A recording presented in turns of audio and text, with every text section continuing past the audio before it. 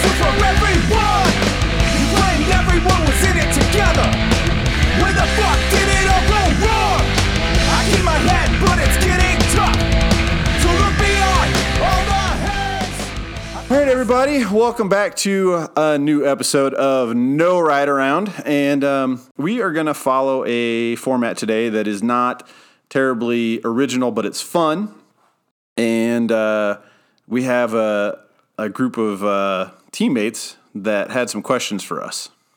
Yeah, this is like a Q&A, but less real time. Yeah, less real time. So it's not curated because you have the computer in front of you, and I've read the questions, but I haven't thought about them in a little bit because these have come in and trickled in over the last month.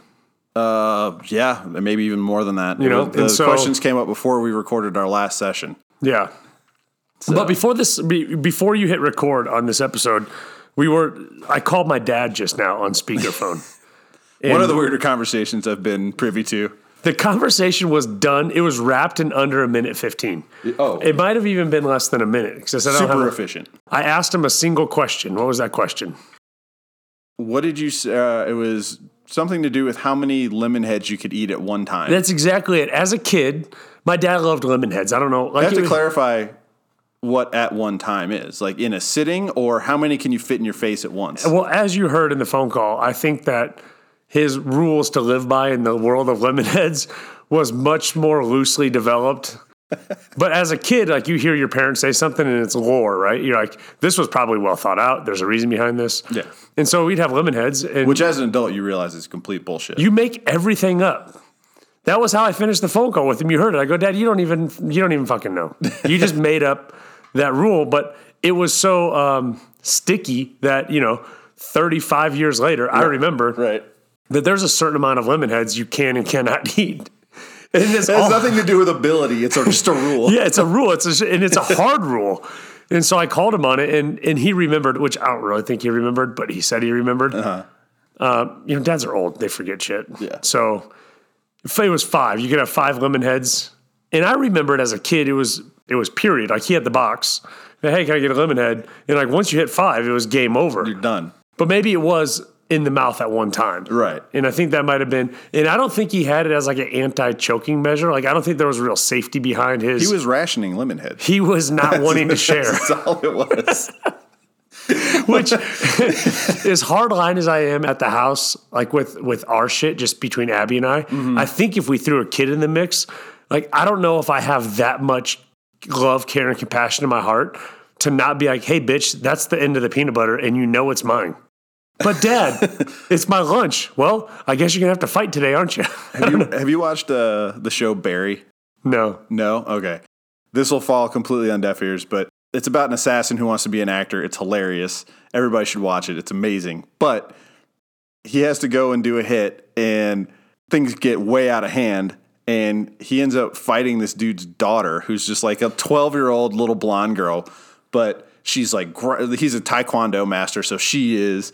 And she's like this little feral creature. She bites some dude's cheek off. Like it's unhinged. I imagine that being the kid that you would raise, just like feral, completely just like chew your arm off for the last. Like the younger girl on The Boys.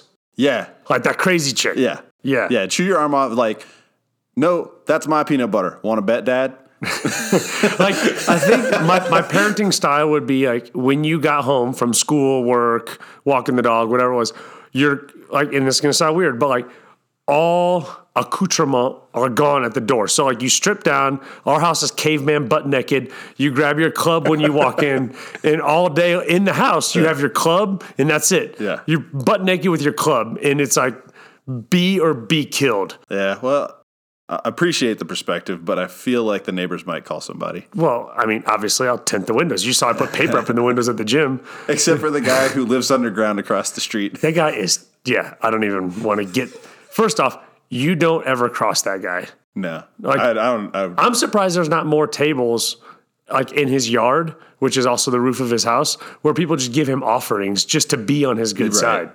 Anyhow, I called my dad about these lemon heads for a reason. I was going to tell that stupid story to segue into the lemon drop. That bike ride 2 weekends ago in Tucson. Tucson. Dude, just to bring this thing back to bikes before we got into the questions, I did the ride and instantly, even intra-ride, it was immediately jumping to like, this is one of my favorite rides of all time. Like, and not just, part of it I thought was just circumstance, right? Like, it's January, it's the snow and ice on the trails in Denver. Like, you're not getting any good, even if you're out riding, it's not like a good, you shouldn't be PRing right now. That would be kind of weird if you were. Yeah. It's just not great conditions. It's like, can I not? And then I just dropped into warm, dry desert. So did I think it was better than it was? And I was rationalizing that while riding. I'm like, no, dude, this trail is sick. The Lemon Drop shuttle mountain bike ride from top-ish of Mount Lemon down to the base. I've heard that. So I'm 0 for 2 on Arizona trips this year. Oh, I know. I almost didn't want to bring up Arizona. It's okay. I've made my peace with it.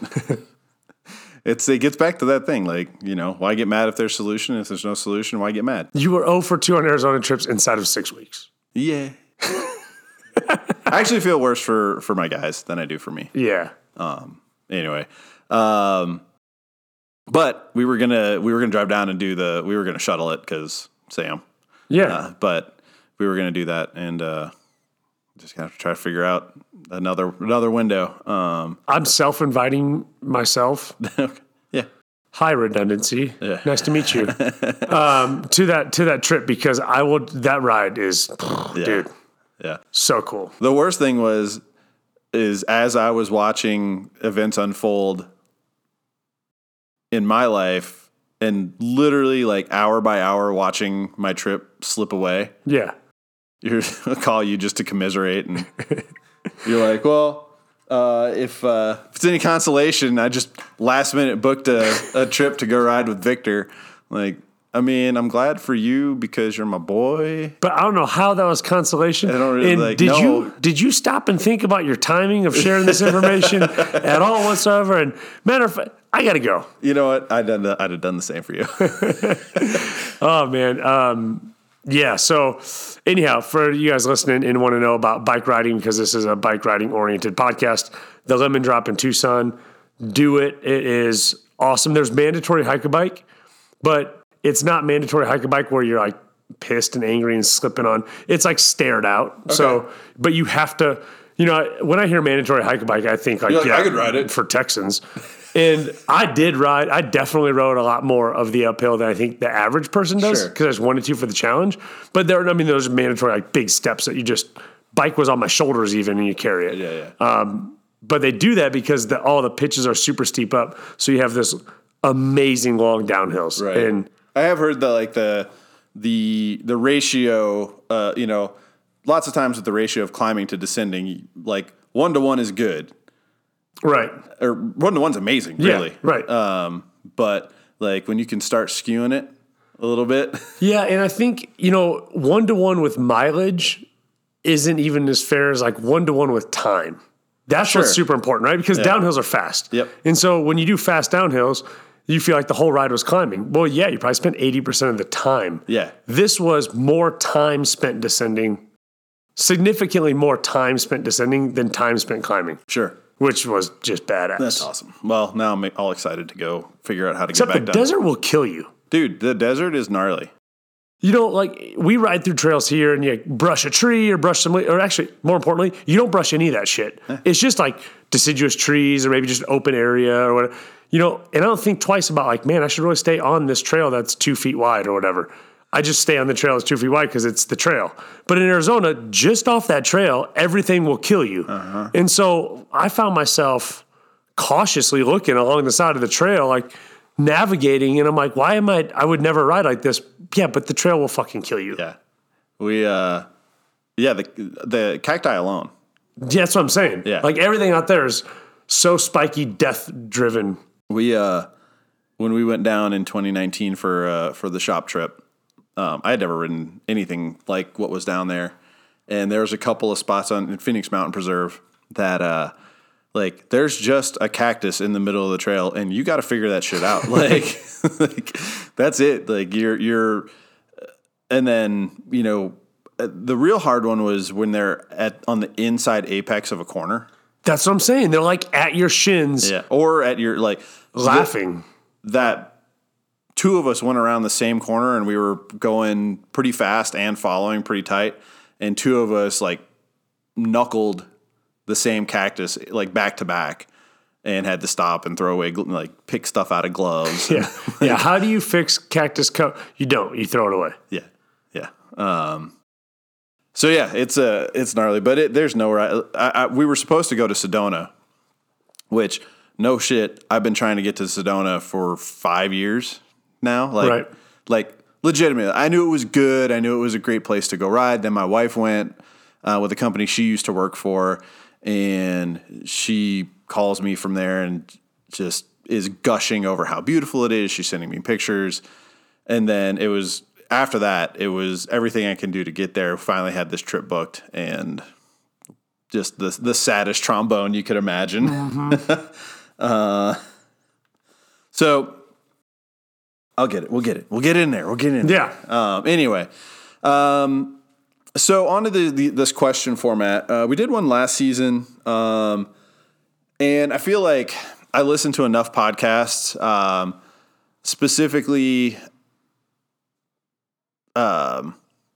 cycling related ones. And I do listen to a lot of the Ask a Cycling Coach, and even those guys who that's their only format, right? Like they don't have the little bit of a point of contention, but they don't have content without questions. Right. I think we obviously have a ton of content without questions. Or like the content with questions or guests. Yeah. Like so many of those are just guests and questions. Yeah. So it's not to disparage what they do, because I do like their podcast. But the reason I bring it up is you listen to enough of these Q&A cycling podcasts, and it probably trickles into triathlon, swimming, running, rock climbing, like how to train, how to... It gets a little old. Like, how many different ways can you ask, how should I fuel my workouts? Like there's kind of one way. So the only reason that I wanted to do this is we have a network or a community of riders that maybe don't listen to those, or would prefer a perspective of the people that they turn to as, the experts in their local hometown experts. Right. Where I was walking around the building to come in today, and I had to check myself, because a lot of the questions that you get about gears and bikes and riding and where to ride and how to ride, and the questions I get about nutrition and training and periodization and all these things, you get them and you're just like, duh, right? Like, that's how you do it. And we forget that, yeah, it's duh for you. Like, you know what tire pressure to run. I live in it. You live in it. Yeah. And so it sometimes takes us like checking ourselves. I had a guy at the gym ask this morning, he goes, hey man, it's Monday, coming off the weekend. He goes, hey man, so like, does skiing count as my workout? In my head, I have the, hey dumbass answer, but I forget that is rooted in years and years and years of understanding. Well, it's like the blog I wrote for the website the other day, when one of our team members was like, how do you survive whatever? And like, go do hard shit, dumbass. Like, right. But it really is for some people. I mean, that's a genuine question. Yeah. And so he genuinely asked that. And I'm like, well, I mean, for me, no, gravity does the work. It's not really that hard. But let me see your heart rate data. And it took me like, in that role, I'm more mature than like right now. I'm going to be an asshole. And then he showed it to me, and oh shit, I looked at it. Actually, in the condition he's in, it is actually a really good low intensity cardio workout, Sure. which is what a lot more athletes need in their programming. And so we got to have a good conversation, but it was only because I was able to step back and not just be rooted in all my experience and education and just be like, oh, duh. And so I think unpacking these questions. And sometimes when you do go to experts, you feel intimidated maybe to ask these questions, because you don't want to feel like, well, you should know that. Yeah, totally. And I'm going to preface that I think a lot of the answers here have really simple answers. Well, they usually are. And like that might feel a little unsatisfactory, but it's that whole, well, if the simplest thing is most likely true. Yeah, my first statement to this dude was going to be one, but he got like 2 F words via text message before 6 a.m. From you? From me, yeah. So like when he rolled in at 5:57, like I had already exhausted my rope. You used it up. But my first response typically in that situation would be like, if you're asking me if it's a workout, you know the fucking answer. Right. Totally. Like hey man, do you think this is a fried chicken breast? Yeah. Good recovery food. Right. Like if you're trying to rationalize it in any way, shape, or form, like you know the real answer. Yeah. You know? Yeah. If you want skiing to be your workout, make it your workout. Yeah, but don't ever say that shit to me out loud. Right. All right, well, let's jump in. The first one, I think, there are people on the team. Let's just, I got no problem calling anybody's name out. This is a question from Shane. You're training on a budget. Choose one training approach. Invest in equipment and virtual training platform, or get professional training and use a gym. Okay. So this is pretty cool because Shane and I are working together now. Right. in a format. So all fitness, every single fitness program, exercise, formulation, all of it is built on 6 fundamental movements: squat, lunge, push, pull, balance, and rotation. Okay, everything you've ever done, no matter how creative you thought that exercise was, or that coach, or how innovative, there was one of those 6 movement patterns. But if you don't know how to confidently do those 6 movement patterns, then you're freaking screwed, right? So you can have the best programming, the most top-end equipment, you can have everything to your disposal, but if you're doing it wrong, you're doing it wrong. And when doing it wrong, just like anything, you could get hurt, but more than anything, you just waste time. You're not doing it right. So I also don't think that us trainer dudes know everything and are necessary for everything. So if you spent 1 to 3 sessions, pay your money for it, and learned like, hey, I just want to learn. I need to know the basics and know that you're doing those right.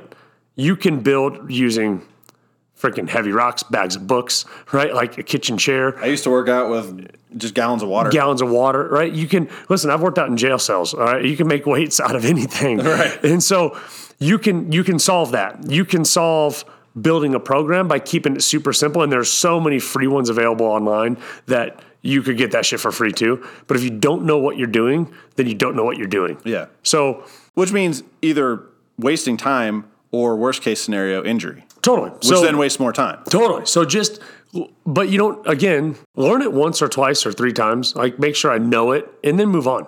And so my recommendation to anybody looking for coaching is make sure you know you're doing it 100%. There's a cool new product out. I just got experience with it a couple weekends ago, and I know we've all seen it advertised, and I knew what it was, but I never got to play with the mirror. Oh, yeah. And I just thought it was like this big stupid tablet. Oh, man, we've talked shit about that on the show multiple times. But seeing it in action, I'm like, man, you could really find value if you didn't want to leave your house, because trainers that want to do that or coaches that want to do that, and I don't fall in that category at all, they can virtually train and they get to watch and see you. And that's really what it boils down to. So if you're working with a coach virtually, if they're willing to say, hey, the exercises you've never done before, take video of you doing them so I can watch it. And the exercises you think you do know, like these bricks, like I need to be able to see you hinge, squat. I need to be able to see you push and pull, like just to make sure we're oriented the right way with body position and activation and like all the little tricks and tips that we find. Let me see you do that. Take video. Like a virtual coach should do that. And my problem with this COVID era coaching is that so many coaches puke out this content and maybe make a video of them doing it and then just go, hey, cool, that's yours now. And there's not a back and forth feedback. Right. It's it just goes out and it's kind of just in the abyss, and it's up to people to know that they're doing it right. It's how I used to coach. So pre-December 19th, 2010, when I coached, I would be like, all right, guys, we're going to do this, this, and this. Here, just check it out. You can do this. And I would physically do it and be like, just watch me, motherfucker. And this is how you do it. And then, like, when you get stronger, you get bigger ones. And then, like, go over here and do that and do this. And I'd always show, like, the super top-end, badass version of stuff to show off. Yeah. And then in December 19th, 2010, I broke my back in my sternum. And, missed a day of work, but was back on Wednesday. And then in a moment's time was unable to demonstrate physically. So I had to do all coaching verbally. And I was like, holy crap. And then it really taught me how to do that. And for all the years prior to that in coaching, I was doing a disservice to anyone who learns verbally or who doesn't have the body awareness to be able to put themselves in that position and be like, oh yeah, that's how you do it. Like you can't pantomime movement patterns and just hope the muscle works. When we had one of our friends over to the gym who's top level professional mountain biker for years, and he couldn't move for shit. He couldn't move for dick. And I was just like, terrible. Like, how does like this other shit happen for you and this can't? No, and and I've seen him on the bike, super graceful. Yeah. Somebody said that to me just this last weekend. One of our coaches was like, yeah, man, like watching you just sit on a bike, it's so graceful. And you should watch me dance. I dance like a fucking psychopath. It's terrible. No grace at all. And so I remembered that too. It's just the same way, you know? So what are, we kind of got, we got on just enough of a tangent that I lost kind of a train of thought that I had, but, so I guess a good kind of follow through to this to like create a plan or, you know, for somebody to create a plan is for conditioning and weight training, try to work with a coach, whether it's virtually, as long as there's a two-way, right? As long as there's a two-way interaction, or ideally, if you feel safe, go to a gym.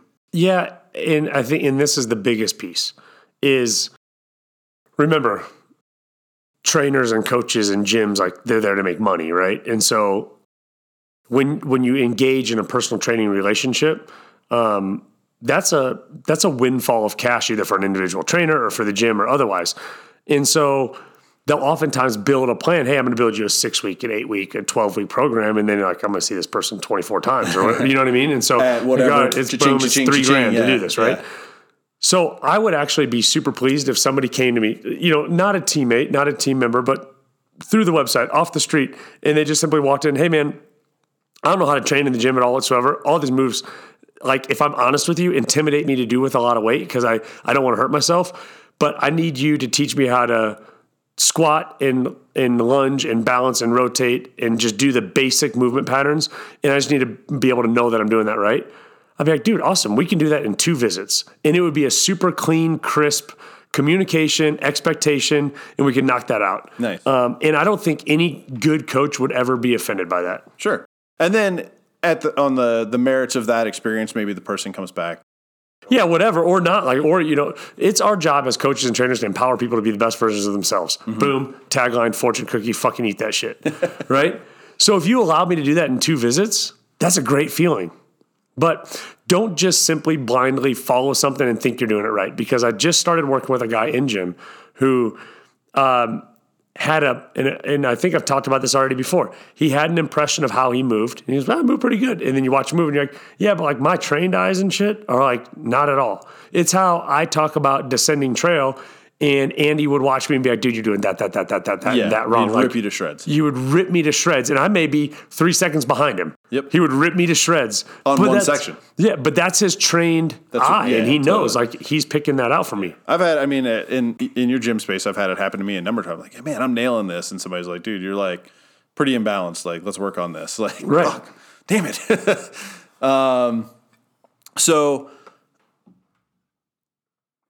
I'm guessing, to me, it sounds like there's kind of a hybrid answer here, which is if you want to go to a gym space full-time, go to a gym space. Hire a personal trainer, work with a small group coach like you do at E3. But then you said yourself, there's stuff that you don't need to be around for. Yeah, I mean. So like those things, to me, this is a cycling, like a bike racing podcast. So to me, that's trainer and or riding time. You probably don't need to watch, like if I'm tilting my pelvis right or wrong while I'm doing threshold intervals. Right. Yeah, you know, it's like anything. There's only so much time in the day and only so many resources in the bucket that your wife lets you draw out of.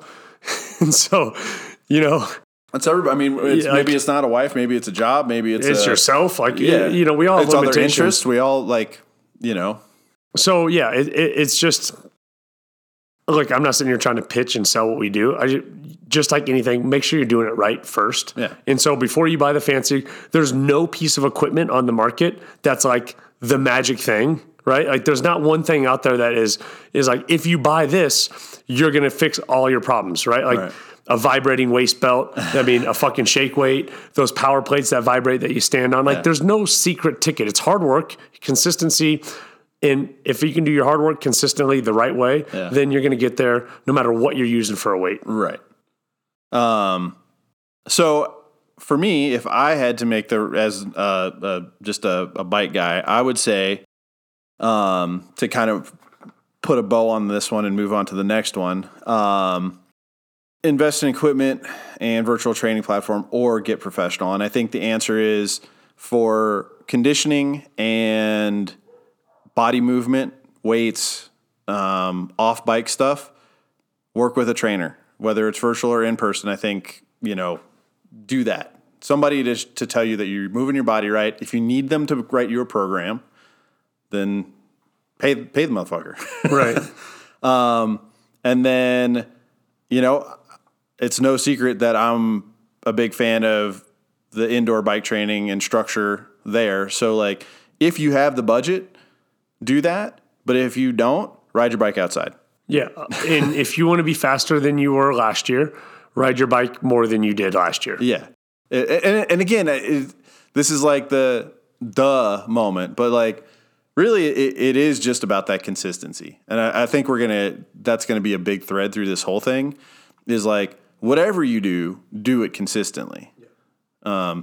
And if buying, as the article you just read, buying an impossible to find super smart trainer and an indoor subscription to something makes you be consistent, then that's awesome. Yeah.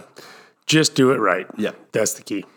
One of our really, probably, I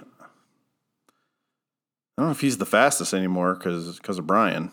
He might be second under 30 miles. Yeah. All right. So, Chad has, as the resident fast guy, he's got a lot of questions, which says to me, first and foremost, if you just ride your bike a lot, you'll go real fast because he rides his face off. Right. So he's got some kind of, as nerdy as I am about indoor training and training modalities, is stuff that even sails over my head. So we might need a little. May not be able to read all of his questions. No. But I also, some of them go real fast. Like right now, like I'll fire one. One of his is take supplements or real food.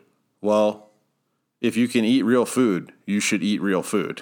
Like we can scratch that. Like there's supplements. I take like after any hard effort, I have a little recovery drink that I do with collagen protein, but like that gets followed by real food.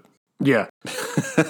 The rule on supplements is twofold. One, it's called a supplement. It's right, not exactly. called food. And so this Instagram's feeding these ads for that Huel, and I know you get them. Oh, yeah. Huel. I saved a bundle and I built all this muscle. It's just a shakety shake drink and my food. So like, it's a supplement. Yep. So they're really just built to fill in the gaps. Mm-hmm. And so you have bricks. Those should be real food. And then you got fill in the gaps with supplements. And it's just typically about speed, right? That's what the whole purpose of a supplement is. Hey, I would really like to have grilled chicken breast and kale salad and roasted plantains and, and some sliced avocado, but I got to put that shit in my gym bag and it'll make a pretty big mess. Right. I feel you. So a shake works, right? But you need to, you want to take something in right after you're done. Yeah. I mean, or as close to right after you're done. You, more than anything, you just want to have a structured nutrition plan. And so there's actually Chad's calling in right now, all sorts of pissed off that you want to have a structured nutrition plan, which typically requires a post-workout window, which typically is on the run, which typically supplements are the best and easiest way to do it. So they're just a supplement. They aren't the thing. Yeah. Rule number one. Rule number two, right? And this one's super important. Only take supplements that you're going to take forever. And here's what I mean by that. Our body gets conditioned and used to inputs. And so if you're going to start taking a supplement that promises X, Y, and Z, and then you freaking awesome start getting X, Y, and Z, that's great. Remember that when you stop taking said supplement, X, Y, and Z are gone, right? So like creatine is in here. Now, creatine, I say creatine, most people think like bodybuilder, muscle, big jack dude, but creatine does phenomenal stuff for endurance athletes. There's so much research on this. I just recently dipped my toe into some of that. Dude, it will instantly make you start taking creatine. It is amazing for endurance athletes. When you stop taking it, that amazing goes away. When you stop rubbing amp lotion on your legs, that awesome feeling is not the same. So I say only take supplements you're willing to take forever so as to condition both yourself physically and your expectation and keep them tempered, you know? Right. Best way to lose weight for cycling?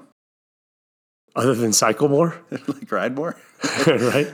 And I think I get what he's saying, because like I don't know where he has weight to lose really. Like, you know, like they're, myself included, like I've got legitimate, like I can lean way out before I reach the optimum of weight and power. Yeah. So Chad's in a different category. Chad's super lean. Yeah. Right. A lot of elite riders are super lean. An elite rider in their purest form, like best for the event, right? A race event. That rider is probably a small, very small percentage point away from being sick as fuck. Mm-hmm. So they're on the line. Yep. So yeah, I mean, that's elite athletes across the board. It's all the way.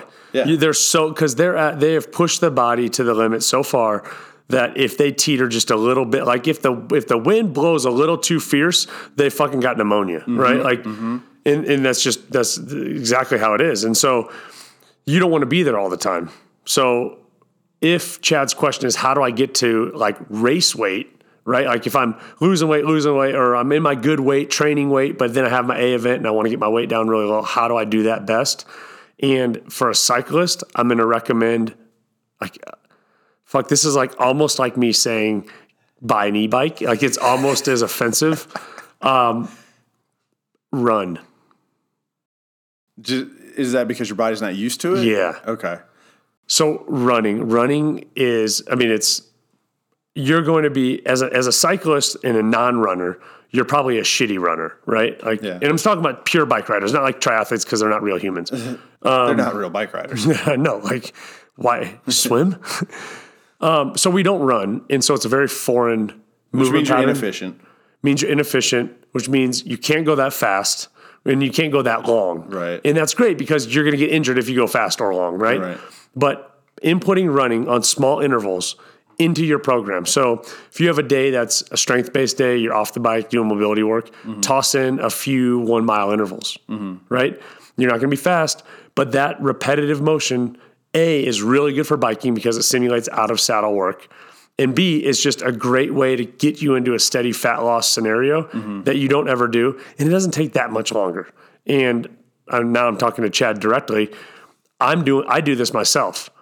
I'm a public admission now. For the last 2 months, I have been running consistently every week, several miles a week. But I only do them in 1 mile increments. That's it. And I break them up throughout a workout. Okay. All right. What about the larger populace? There's within the, it's training season, right? Right. We decided we were going to do away with off season. So I just want to call the winter as training season, right? So it's training season, and a lot of people are looking at, say, the time from October to March as a time to optimize their body composition, right? And so what you see a lot of is people hitting hard cardio workouts and trying to make I feel like I see a lot of people trying to balance an impossible balance of using the training season to improve their performance on the bike, but also optimize their weight loss on the bike. And those things seem kind of at odds. Yeah. I just had somebody last week, racer, say that thing. They wonder how much bike training should I be doing right now? And I told them, I go, honestly, if we're working on the athlete, let's just work on the athlete. I think there's a lot of focus put on bike performance in the winter training season. Yeah. And you're spot on where you can't do. Like, you're not going to be your best on bike self and be your best working on my self. Because if you're working on your self, the athlete, like, you need to get some heavy lower body work in. Make you super sore. It's going to make your ride kind of suck the next day. It doesn't mean you don't do it. You do the ride, but you temper the expectation and getting in the time, right? The base mileage or whatever. I think where you headed was, let's talk about the normal human with this weight loss question. Yeah. I think that my shape and who I am as a bike rider is more representative of a bigger group of people. Yeah. I think that most people love you and Chad, but you're just not the norm. Most people don't understand their nutrition strategy as much as they think they do. Yeah. And most people think that more work is going to be better work. Most people work out primarily in the fatigue zone only and then over fuel because they feel really worn out and fatigued. And so they may look at their total calorie loss for the day and their total intake for the day and be like, but I think this makes sense. And there's a lot of I thinks and like this I think and that I think. The primary thing somebody could do in this training season is develop your nutrition strategy as cleanly, as clearly as your drivetrain shifts. So, however, that's bad news for a lot of people. Yeah, clapped out drivetrain. But like, you push the shift lever and it's like very crisp. You know when it's going to happen, how it's going to happen. You have an expectation of it, and it's met every time unless you need some chain lube. Right. And most people's nutrition strategy is not that crisp and clean. And we're used to in-season riding. So like when you're in the heart of the bike racing year, you know, you've got shot blocks and goo packs and enduro bites, and you've got like my pre-workout and my like there's all this race fuel, and it's so like calorie, and take this and take that. And then you go into the winter training season and we still have that same relationship, but you were trying to like cut weight and drop weight. So, and also get stronger and so you're like this isn't the same. And so it's got to pivot a little bit. Do you follow the philosophy, or do you believe in the philosophy of like, you know, how do I like the shape of your body will come, like the shape that your body composition will come with consistency, like fuel your workouts, whether it's on bike, off bike, like eat correctly, don't agonize over it unless you have like a major metabolic hurdle to get over. Like, do you think it'll just come with consistency and commitment? Okay. So like if we were to do your body scan, right? And see where people are at. And body fat's kind of categorized into like 4 areas. So we have elite, which is going to be, you know, women sub 18%, men sub 10%, like pretty low body fat, right? We're going to have athletes. So for men, you're going to range between like 10 and 15% body fat. That's a good athlete. Like you see that guy and you're like, dude, the guy's in great shape, right? Then you have healthy, which for men's like 15 to 25 range, right? And that's going to 15 to 20, really. 15 to 20, actually. Sorry, not 25. 15 to 20 is healthy. The other way to look at that H label, healthy, is also like homeostasis, or like where your body, you just were a human living a life where you had to go like get food and find food, and but just lived your life, and you know, that would be homeostasis, right? And that is that healthy range, that 15 to 20. If you're above that 20% mark, and we're 88% male audience, so I'm just going to stick with that, and women add 8% to all that shit. So, because you got screwed, and I'm totally sorry about that, and it's just the way it is. But if you're above 20%, the overweight is where we start to talk about, right? Your body is built to be in that, right on that healthy line, and you're above it, right? As much as you think those elite athletes work to be super ripped, like how much effort that must, my God, that must take, you must work out all the time and always watch what you eat, and that is true, they do. You unwittingly or unknowingly work just as hard to be above that 20%. And this is excluding like a metabolic imbalance or some sort of inflammation issue, a body thing's out of your control, right? You know, we're not going after people who have thyroid issue. Something that they just can't. Yeah, I'm not talking about out of their control. Totally, yeah. Everybody else can control what they put in their mouth. Yeah, and let's be real. Like, if you think you have like a thyroid issue, or maybe I'm allergic to this, or I'm probably gluten intolerant. No, you're just fucking eating stupid and drink. Like, And that's just the real honest truth. Like, you're working as hard as you think Mr. Ripped guy is working in the gym. Yeah. You're working as hard by making inefficient or poor decisions or giving yourself outs and grace. Like, oh, just have a little bite. Oh, just have a little bite. That's how you got here. It was always just a little bite, a little taste, a little bit, right? It just became more and more frequent, or you got to work to be there. And I think that people don't hear that enough. And because you don't want to be mean, right? But when I do a body comp scan, if you're above 20, I just go, hey, you're working as hard to be above this number as I do to be under that number. And if you can buy into that, you'll say, well, shit, I'm going to stop working so hard to be above that number. Yeah. And then look at what you're doing. Like, what am I doing to be above that number? Okay. One of the biggest things that inhibits weight loss, poor sleep, minimal sleep, right? Your body recalibrates that sleep time. If you don't sleep well and I can get by on 4 hours of sleep, you might be able to mentally and emotionally for a while, but your body can't. And so sleep is one of the biggest inhibitors to weight loss. Yeah. Stress is number 2, right? A body locked down in stress. Number 2 reason for inhibited weight loss, right? And then being really honest about what you need, right? What do I need? My body is fueled by fat from resting heart rate to like my aerobic threshold, right? Which is when I start to breathe hard, right? Not like even like a hustled up jog to Safeway, but like breathing hard, right? Riding a bike. All that time down there, you're a fat burning machine. So eat a fat based diet for that amount of time. And then when you are going to be in more of like a workout zone, or I know I'm going to get to that workout zone, okay, how long is the workout going to be? How many carbs do I really need for that workout? Okay, am I over carbing? Okay, probably don't need as much as maybe I don't need 60 grams of carbs. Maybe I need 30 grams of carbs, right? And then do the workout. How hard was it? Do I really need 750 calories to recover from that super hard 1 hour deal? Right? Or do I really need like 350? Sure. So I'm gonna interrupt. Yeah. Just a little bit. I'm on board 100%, so I'm not going to contradict you, but I'm going to give people a little tip, which is most of us don't know what a cup or a quarter cup or 100 grams looks like. Totally. Buy a food scale. It's not a weird thing to do. I have 2 in my house.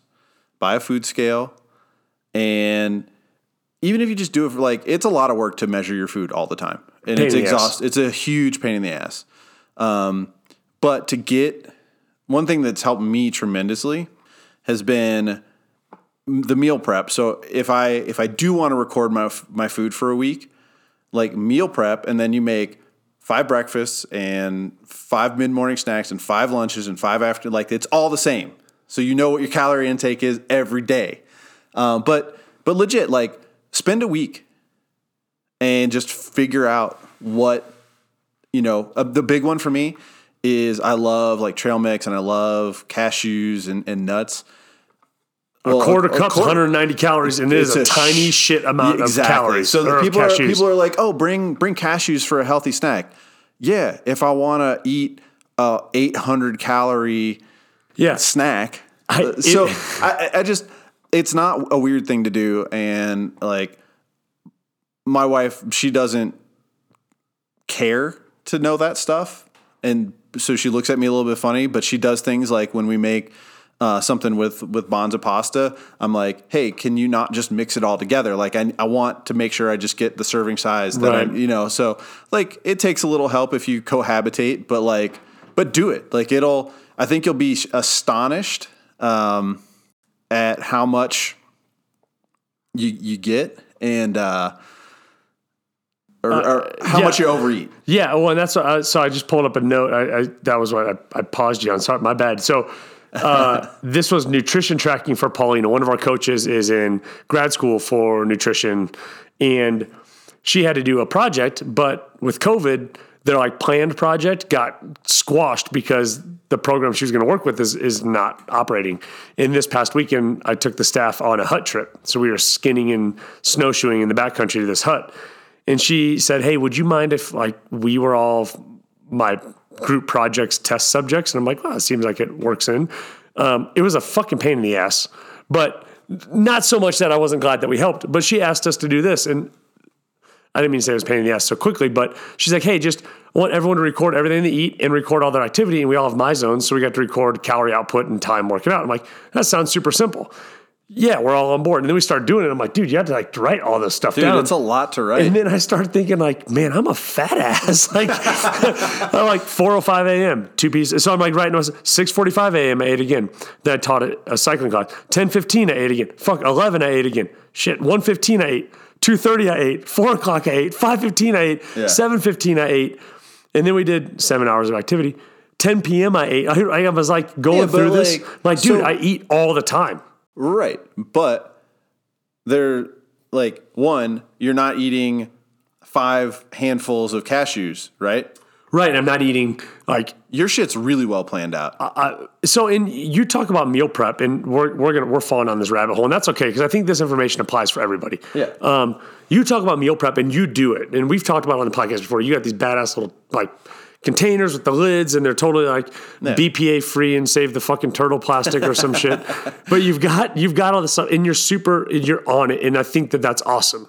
I don't do any of that prep in that capacity because I do it mental prep. Right. So, and I think that's an escape and out for some of you because a lot of people think like gym guy grills 12 chicken breasts on a Sunday and then he's like prepped in Tupperware and all. And there's a lot of gym guys that are and gym girls that are. I mean, it's 3 hours. Yeah, it's hours of work.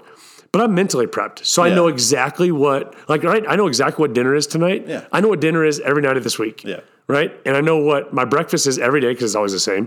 And I know what my lunches are because I know what I bought as supplies for it. And so they're not all put together, but you have everything. There's no questions. Right. And then there's no deviation from that. And that's the discipline that I think people struggle with it in all areas. Yeah. But in this area, it makes a huge impact on who you are as an athlete. Right. And that's the big asterisk here, guys. Like, I'm willing to... Not willing, like that makes it seem like I'm anyway, whatever. Wrong choice of words. There are people who want to experience cycling differently than we do.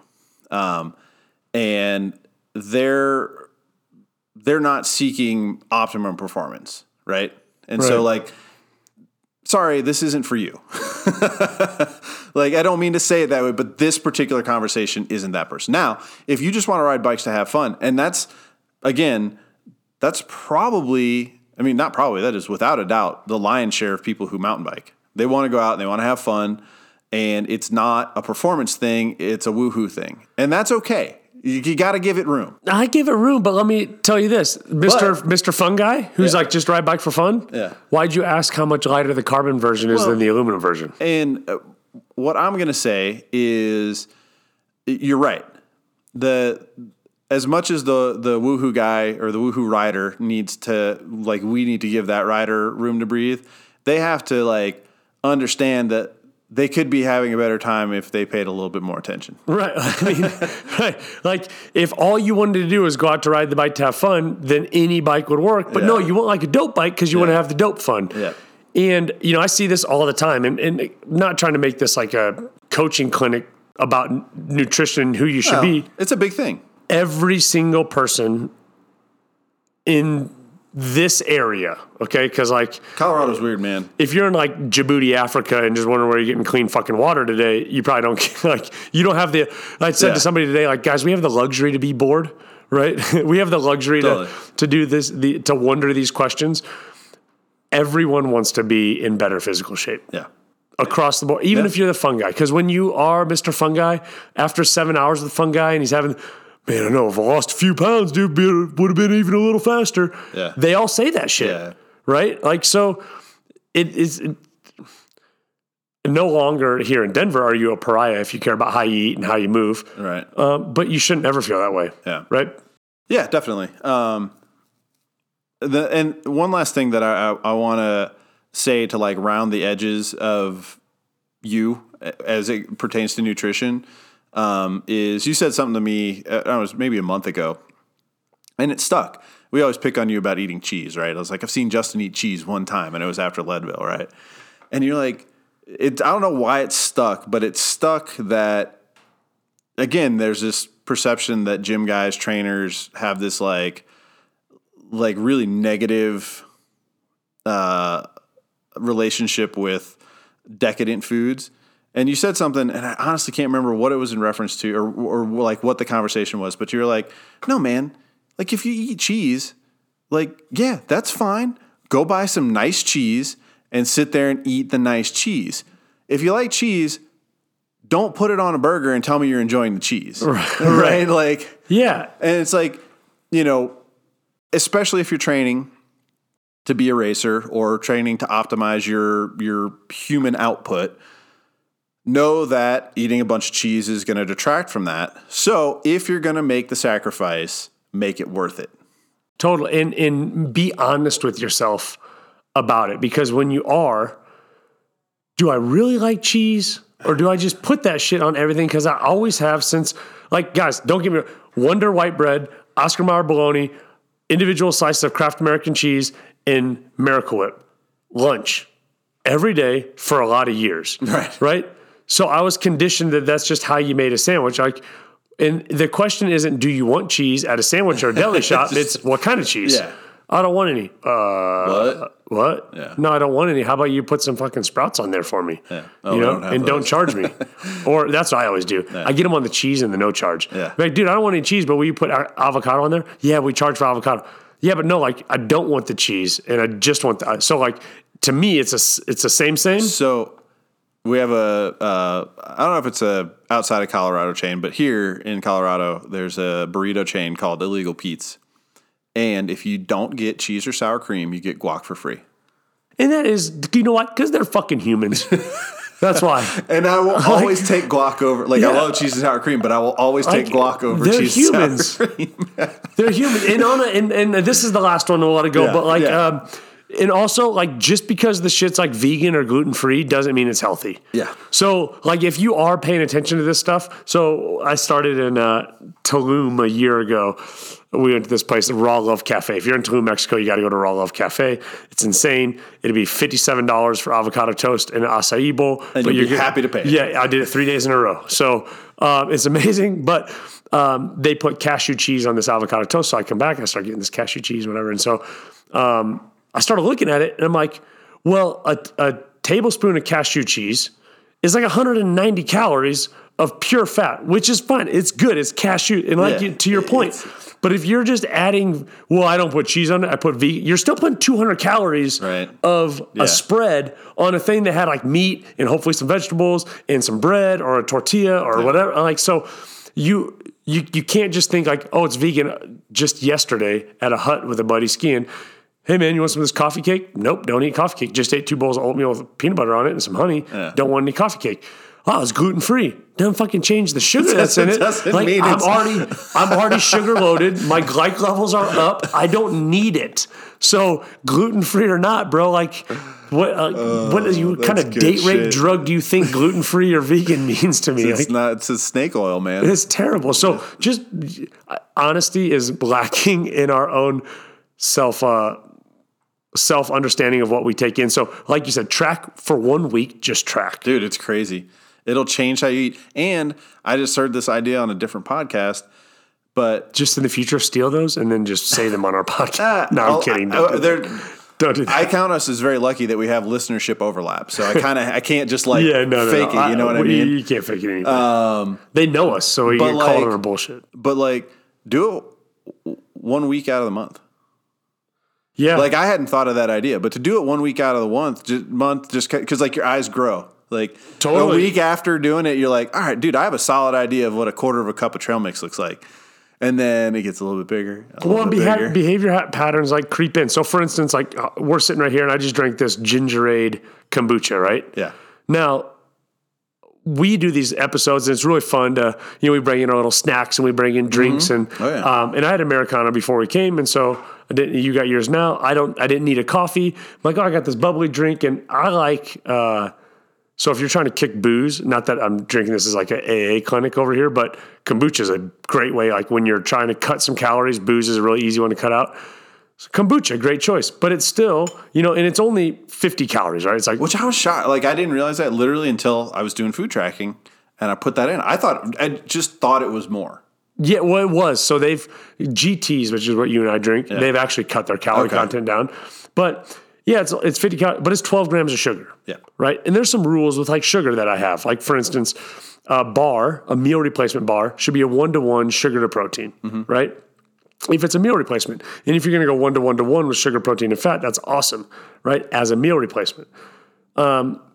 Cereal. People love cereal. Dudes love cereal.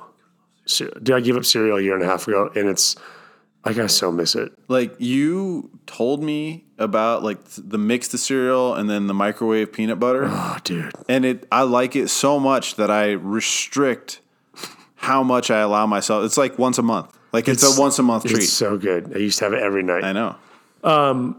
But a rule of cereal is don't buy cereal that has more than 10 grams of sugar, total sugars.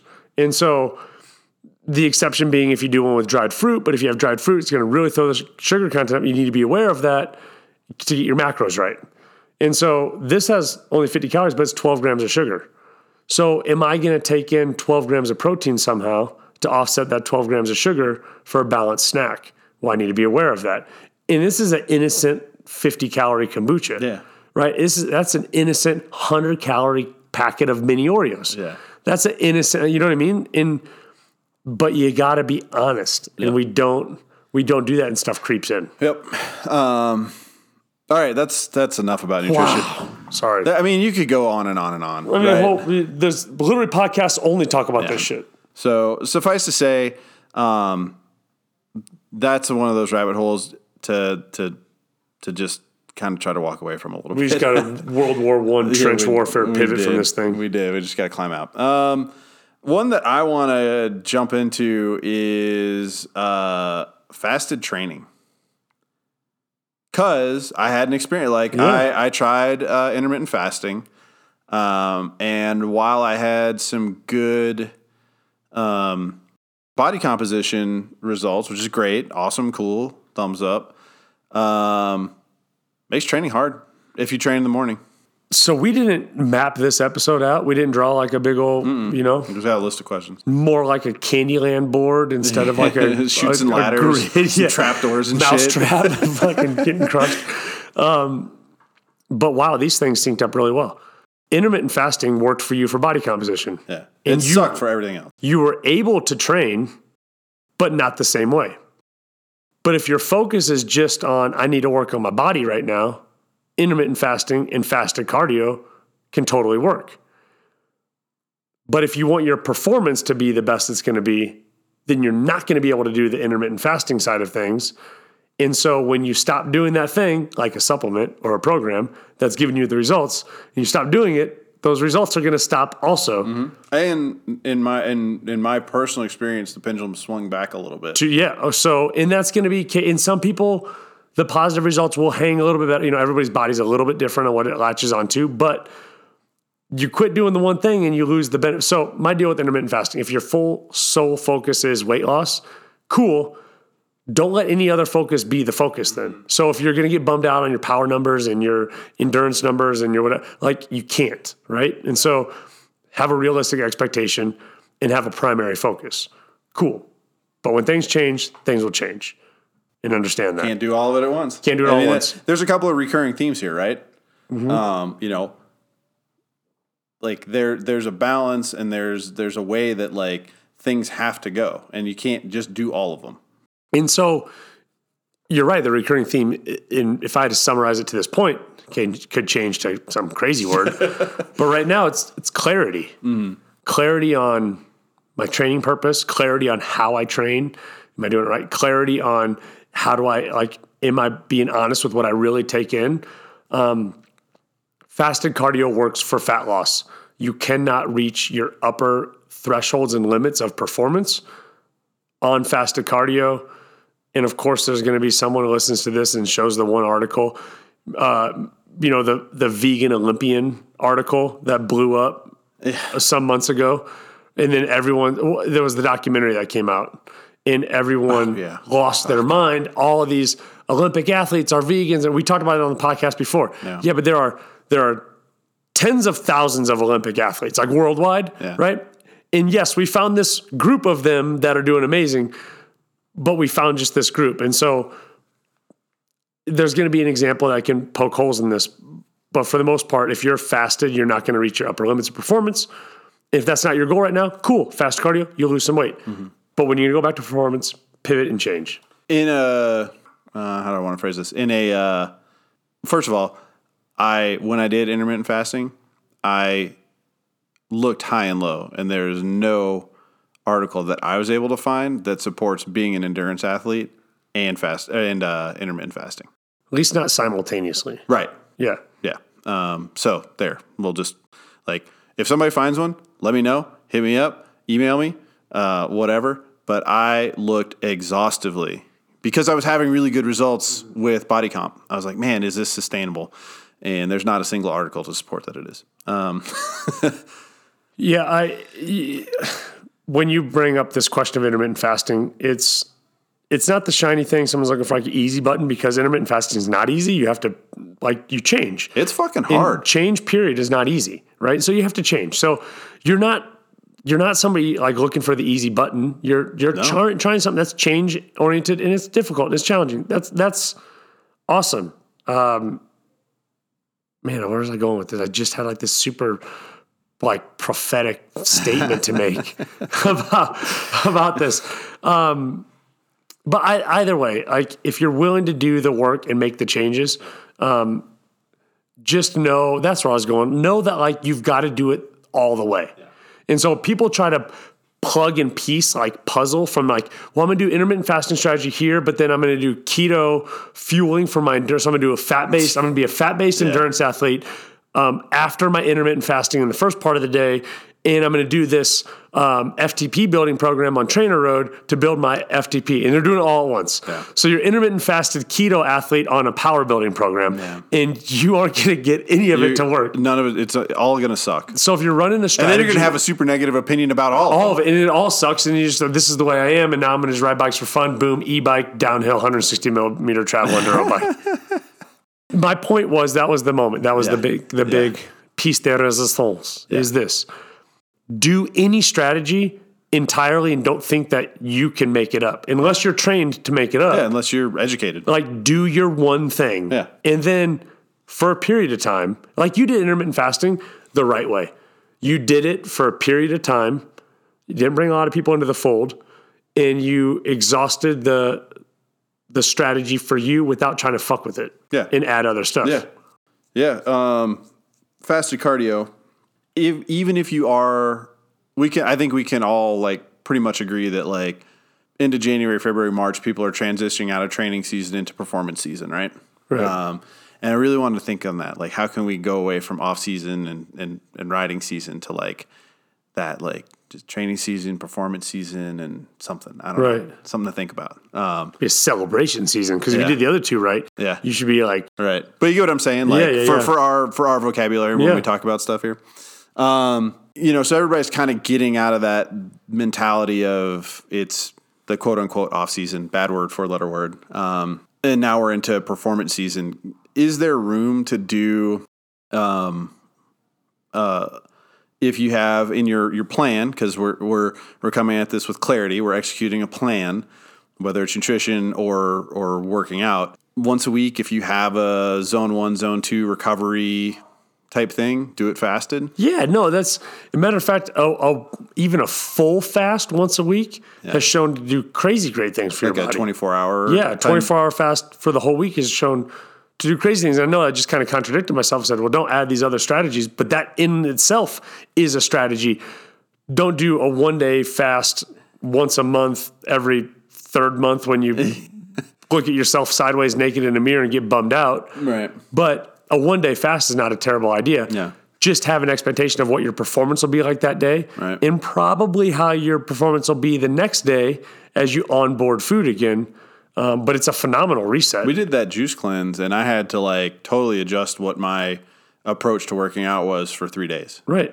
And then 2 days after it, you should feel great. And what we're hoping for is that a little bit of the benefits of that juice cleanse stuck physically, but more so behaviorally, there was a learning lesson. Yeah. Right. And so learning lesson is when Justin gives you lemon cayenne, you drink that shit as fast as you can. Don't even breathe through anything. Just It was Garfield. It was better warm than it was cold, Ooh. if you could believe it. Yeah, I can't find any way it would be good. I said better. I didn't say it was good. But yeah, a lot of it, and a lot of it is in understanding. So that Aubrey Marcus guy, he owns a nutrition company and wrote a book about how to live a day. And he talks about, food. And we talk so often, gym dudes and whatnot, about eating consistently and this and that. And so sometimes you find yourself, I could eat every 3 hours. And there's even argument, and I even make that argument, that even if you eat 6 shitty things a day, spaced out every few hours, you're going to get pretty good benefits. Yeah. And eventually you realize you can't eat 6 shitty things a day. Like that dude made the McDonald's documentary showing that. Like eventually I just can't eat this anymore. He fought through, but most of us can't make 6 bad decisions in one day. But this Aubrey guy makes a point. He's like, you're not going to die if you just don't eat that one thing. Yeah. And I'm not a big fan of gaps in meal plans because I think it does start to shut our system down. Alternatively, like I think a lot of us use that as an excuse to have some shit. Well, I had to get something, right? And think of like the person and I don't think they're going to do these anymore, but at a happy hour or a networking event or what are those? Right? At a friend's house, out to dinner with people, and they're like, well, all they had was bacon wrapped yada yads of cheese melted thing. Since I needed something. And I'm like, I don't know if you would have fucking died if you just had a few more glasses of water and moved on and got home and ate something real. Because, by the way, you planned like shit. Remember how we talked about having, like, knowing mentally what your food prep is because you didn't do the chicken breast thing on Sunday? You messed that up. So hold your breath. Drink some water. Ask for a couple of lemon wedges from the bartender. Hey, if you do make a bad decision, like make a less bad decision. Like don't double down on the bad decision. Like I've been there, right? We've all been there. Headache, hungry. You can act as desperate as you want. You're right. You're not going to die. You'll make it. But like if you're going to like make a bad decision, like make a slightly less bad decision. Like, I don't know. Just eat the fucking burger patties. Leave the bread. Right? Yeah, make it convertible. And then you want to know what people do the most, and most people make it's inevitable when you do make a bad decision, right? When you do, the next thing people do is they double down on the bad decision, as you said, by not eating anything afterwards. So like. I just had you went out to lunch and you ate like this gut bomb monster fucking 2,200 calorie burrito smothered in green cheese. It was amazing. And you're just like, and you don't eat the rest of the day. Yeah. So like you just take this bomb and then you also go to the circuit breaker of your body's systems and you pull them all off and you're like, sit with it, bitch. Like if you eat a chili wrapped cheese full dog shit meal and you feel like a big ball of ass, right? Go home 4 hours later and make a big green fucking salad. Like, come on, man. Like, A, you'll push the stuff out. Yeah. And B, like, you get your body right. Like, it needs a little... Don't just lay on the couch and... sit with it, bitch. Yeah. Like, what a mean thing to do to your body. That's terrible. Damn. Oh. All right. I'm going to look and see if there's anything else we want to cover, but that was a lot. There's nothing else I want to cover. I mean, it's all very much in the kind of in the vein of a lot of this winter training stuff, just because it's that time of year. There's one. This one will be fun. This will be a little less heavy. Strategies for managing your expectations and confidence on race day. Oh yeah. This ties back around. I mentioned NoRideAround.com. We put a blog up. You and I have been firing out some stuff here and there. And recently, one of our team members was here at the store and says to me, he went on a ride with a couple of guys and it got hard. And he's like, he's got Leadville coming up this year, and he's like, how do you do that? Like, how do you just push through something like that? Wasn't even a percentage as hard as Leadville is going to be. Like, how do you push through? And, I mentioned I gave my smart ass answer and then like kind of had to walk it back a little bit later. But I love the mental game. Oh yeah, me too. Like, to me, I often try to identify things that I think I excel at, but I think I excel at the mental game. Except for when, like, it's also it can be my greatest weakness. Like, the last race of the year was a very clear indicator of, like, when my mental game backfires, it's all the way backfires. Yeah, but is somebody not backfires, just, yeah. But somebody who mentality is a strength of theirs, which I agree like that is for you, then it is only that way. Yeah. Because if it is your strength, if it's off, then it's got to be your like it's hot or cold. Yeah. Right. And that just doubles the fact that it is your kind of weapon. So managing expectations and confidence on race day for me has everything to do with visualization. It sounds all hippy dippy crystals and lotus pose and whatever, but the first time I did Leadville, I created my own mantra, kind of unknowingly. Like, I didn't set out to like create it, but it just, I had a thing that from the first pedal stroke of training for that race all the way through the end of the race and coming across the finish line, I just had a thing that I hung on to. And specifically for that, it was, there's no scenario where I don't finish this race. And that was it. I applied it to everything for that whole year, 8 months or whatever. And then visualization. If you know the course, you can visualize every part of that event. For me, I literally, okay, here's how it's going to feel taking off. Here's how Keevins is going to feel. How am I going to feel when I get to Twin Lakes outbound? I'm going to feel real good. I'm going to see my wife. I'm going to see my friends. I'm going to get more food. How am I going to feel mile 60-something coming? Like, literally every step of the way I thought about, not like how each rock and pebble, because that's ridiculous, but milestones of the event. How am I going to feel about it? And I think you can apply that to any race locally because all the courses are just there to go ride. Right. That's, and that's what, let's be real, man. The unknown scares the shit out of everybody. Everybody. Dude, the unknown is, I got scared this weekend. Straight up. Okay. Was scared this weekend. Like I said, we took the staff out for this hut trip. And it was, depending on which route you took, it was anywhere between 6.79 and 9.5 miles away from the start. And there's 4 ways to get there. And we ended up taking the longest one possible, not on purpose. Right. Right. We ran out of light. We're doing it at night, and no one has phone service. It's my trip. I'm the lead. And I've never been to this hut before, ever, at all. And so there was a spot where I was like, oh man, I got enough data and enough knowledge to know, like, oh, it's going to be a road here and then a snowmobile track here and then you're going to veer right at this fork and then it'll be snowmobiles. It's pretty much the whole way snowmobile. And I go, but you can't snowmobile all the way to the hut. They're like, no, I know, but then there's a skin track. And I'm like, all right. And like the way the person and I were talking, it sounded like, so like, duh, dumbass. Like if you missed that shit, like you couldn't find Waldo if he was the only one on the page. Right. So I was like, no big deal. And so we're on our adventure. Well, we run out of light, we run out of deal. And when you run out of light, any of you, by the way, if you suck at technical riding and you're not willing to spend the money with Andy at Dirt Smart, just start night riding your mountain bike and it will greatly increase your technical skills because you'll have tunnel vision and it'll lock you in and zone you in. But when you're in the wilderness at night with a group and you don't know exactly where to go, having tunnel vision is not the best. Yeah, you're really trying to take in as much information as possible and you're drinking it through a pinhole. Totally, it's a bad idea.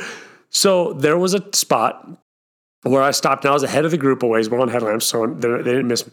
Where I was like, Justin, there's a chance. Well, and you're the leader. You're the guy. You're the boss. There's something like one, if something goes wrong, you're liable. But two, also the people that you're with are looking to you for answers. Yeah, and I'm sitting there, dude, I'm in the moment. I'm scared for a moment because I go, you could just be right around the destination, but it's in the middle of the fucking woods and you'll never see it. Right. Because it's not a hut that's inhabited, right? We've rented it for the weekend. So there's no lights on. There's no beautiful smoke coming out of the chimney, drawing you in. Lights. No, so it could be right over there and you can't tell. So I'm scanning with my headlamp and ultimately, like, we never made a wrong turn. We did take the longest route possible. And I did see the skin track just by panning my headlamp and seeing it. And I'm like, it was under 2 inches of fresh snow. I'm like, oh, and I pivoted and turned towards it like I knew, like, like with authority. And they're like, oh, yeah. And I go, dude, yeah, we got the skin track, guys. It's going to be right up here. And finally I get a bar of service. I'm like, I'm here. I was scared because we can always turn around and go back. Sure. And like, we're not going to die. We had enough food to feed an army. And right? you're with a group of physically fit people. Totally. I had a shovel. I could build a snow cave. I know how to build a snow cave. Like, we weren't going to die. But still, it was an unknown. Get real uncomfortable. The unknown will scare the shit out of you. Yeah. So this guy who came into the shop and goes, I did so bad on that. And like, well, you've never ridden Leadville. So how about we first stop demonizing it and making it something that is so like, it's going to fucking crush me because this thing crushed me. Okay, it's longer in distance. It's higher in elevation gain. It starts in higher elevation. It is a more challenging event on paper, but don't demonize it. Yeah. You don't even know what it's like. Mm-hmm. People scared on race day are those that have not taken the extra step to get comfortable with that uncomfortable, right? You're going to always be shitting bricks on race day because you care about it. I am terrified at every start line because I have an expectation and I'm like, man, damn it, dude. Like, I hope I don't do this, or I hope I do that, or I expect to do that. I should fucking win this. And I build and I build and I build, and then and then it all goes away because I know the work that I've done. So get clarity. I'm coming back to it. No, it's good. Like, know the shit. Yeah. Like, well, anytime I've raced, except for Breck Up, we've pre-ridden. Yeah. If you pre-ride, it just removes a variable. Removes it. So don't demonize it and make it scary. There is a flip side to that coin. If you are doing an event or a race that you've never done before, and you couldn't pre-ride it, I went and did the Whiskey Off-Road. We're doing Oz Trails Off. We're doing the Big Sugar Gravel, right? Like, all these events, doing the Growler for the first time this year, whatever. And it's a brand new course, by the way. So even if you had done it, doesn't matter. Yeah, it doesn't matter. So if you are doing something blind, you can also get rid of all of the anxiety and the fear and all that by saying this: I have no idea what's coming up next, so I'm just going to be free. Yeah. I'm just going to enjoy it, and I'm going to take it in. Yeah. I raced Virginia that way. We pre-rode like the first 10, 15 miles because then it gives you confidence for the start at least. I'm not freaking out. But then the rest of the race, I was like, I'm going to take that shit as it comes, dude. Like, as we go. I'm going to race free. Brian Elander, new guy on our team. Brian, I hope you're listening. Third place world champ fat bike. Dude, just got third place. What the fuck? Dude, and that's a hammer group. Yeah. Josiah Middall won the race, which he's just a perennial super stud in everything worldwide. Yeah. He said the funniest thing, we've talked about him, I think, already before. He just goes, I got fast on an accident. And I was like, what do you mean? He explained it. And then he goes, every time I go ride my bike, I just ride as hard as I can. Yeah. Now, guys don't try that because he's fucking 18. So he can. He's a gifted athlete, too. He's super gifted. But he can, or 19, he can do that. You can't. His body can handle it. But he makes a good point. I just go as hard as my body allows me. Yeah. And if you can get to that place mentally and be free, that's another way to do it. So you have two strategies. Go learn it. I'll offer a third, too, when it comes to unknowns, is do so much work. That doesn't matter. That doesn't matter. It doesn't matter. Yeah, I mean, like, work your face off, be committed, do your, if you have a scheduled workout, do the scheduled workout. If you have your meals prepped for the week, eat your meals. Don't stop at Taco Bell. Like, have so much other shit locked down that when you get to an unknown, you're like, well, I have 15 other known quantifiable things handled that this one isn't a big enough road. Totally. Dude, Michael Jordan said, I was never afraid of a shot I didn't take. You know why? Because a motherfucker took a shit ton of shots. He took them all. When he wasn't in the game. Yeah. So, like, the next day when there wasn't a game, he shot the ball 1,000 times or 5,000 times. Like, he got to say that when people asked him, like, man, you don't get nervous doing the game-winning shot? I never am nervous of a shot I haven't taken. Never get scared of a shot I haven't taken. Because he's done everything. Do everything. This person who says they're nervous about Leadville, you're only nervous because you know you haven't done everything. You've got a lot left on the table, and that is making you nervous. Is downhill skiing a workout? Bitch, you know it's not a workout. You're asking me that because you want an out. You're afraid of Leadville because you know you haven't done enough. Well, but also I see being at that spot as a huge opportunity. Like if I'm in a decent spot fitness wise and I'm still 8 months out from the event, I see nothing but opportunity. Totally. I see nothing but blue skies and green grass. I'm like, man, I have so many daily opportunities to be ready for that bitch. Yeah, we've said this before. Like, you get to a point where you're like, I know I can just go pop off a 100-miler. Yeah. Right? And if you can get to that point, weeks or months out of your event, Yeah. then, boy, you got a lot of time to not just, well, you've already known you can do the 100-miler. Now you can actually race it. Yeah. And then you're not afraid. So, clarity, man. Like, do the work, right? But go learn it. Like, don't demonize these things. People build this shit up. Like, listen, 2,200 people do 2,600 people do Leadville every single year, right? They do it. You know what convinced me to do Leadville? No. There's that, not convinced me, but one of the things where, like, the first time I had an inkling that I could do it was there's a movie called Race Across the Sky, which is the first year it's awesome. that Lance Armstrong raced it. And I don't even know if they featured the person in like one of the like interviews or something. But there's just this like old lady on like a rigid trek doing it. And it's not to take anything away from her, but like there's no excuse who for at that time was a 33-year-old, physically fit bike rider to be like, I can't do that. Like, she's just like, no, I can do this. Tell me I can't. Yeah. I'll tell you, there's a lot to be said for grit. Yeah. I mean, there's a lot to be said for grit. I would argue there's a lot more grit in those old-timer endurance racers than there is in our current Olympic team. Yeah. Because our current Olympic team's hyper-efficient sports car, but those engines blow, and they don't need grit because they're so highly tuned right now. But that grizzled freaking 70-year-old lady on that rigid, she's got more grit. Like, life will have to be drug from her body. Yeah. And I would rather be that person every time. Yeah. That person also wants to see their best performance too. So, there's two sides of that always. But, guys, your questions are awesome. I do feel like we did tap into unknowingly a good theme. Yeah, for sure. Which is like, ask the questions, right? Ask the questions, listen to the answers, and then apply a sound strategy to solve them, and stop asking them because you've solved them. I mean, I know I just said ask questions and stop asking in the same directive. What do I do? But it's a sequence, right? You ask, you learn, you understand, you apply, and then you get to ask new questions. Yep. Yeah, because you'll have new perspective. If you're finding yourself asking the same questions over and over again, that's probably something to look at. Right. Well, I think we took up enough of everybody's time. Oh, dude, I know we've been chatting forever. We can keep going. No, we could. But for now, we'll say thanks to everybody for listening, and we'll catch you on the next one. See you. You're weak! You're done! So get the fuck out!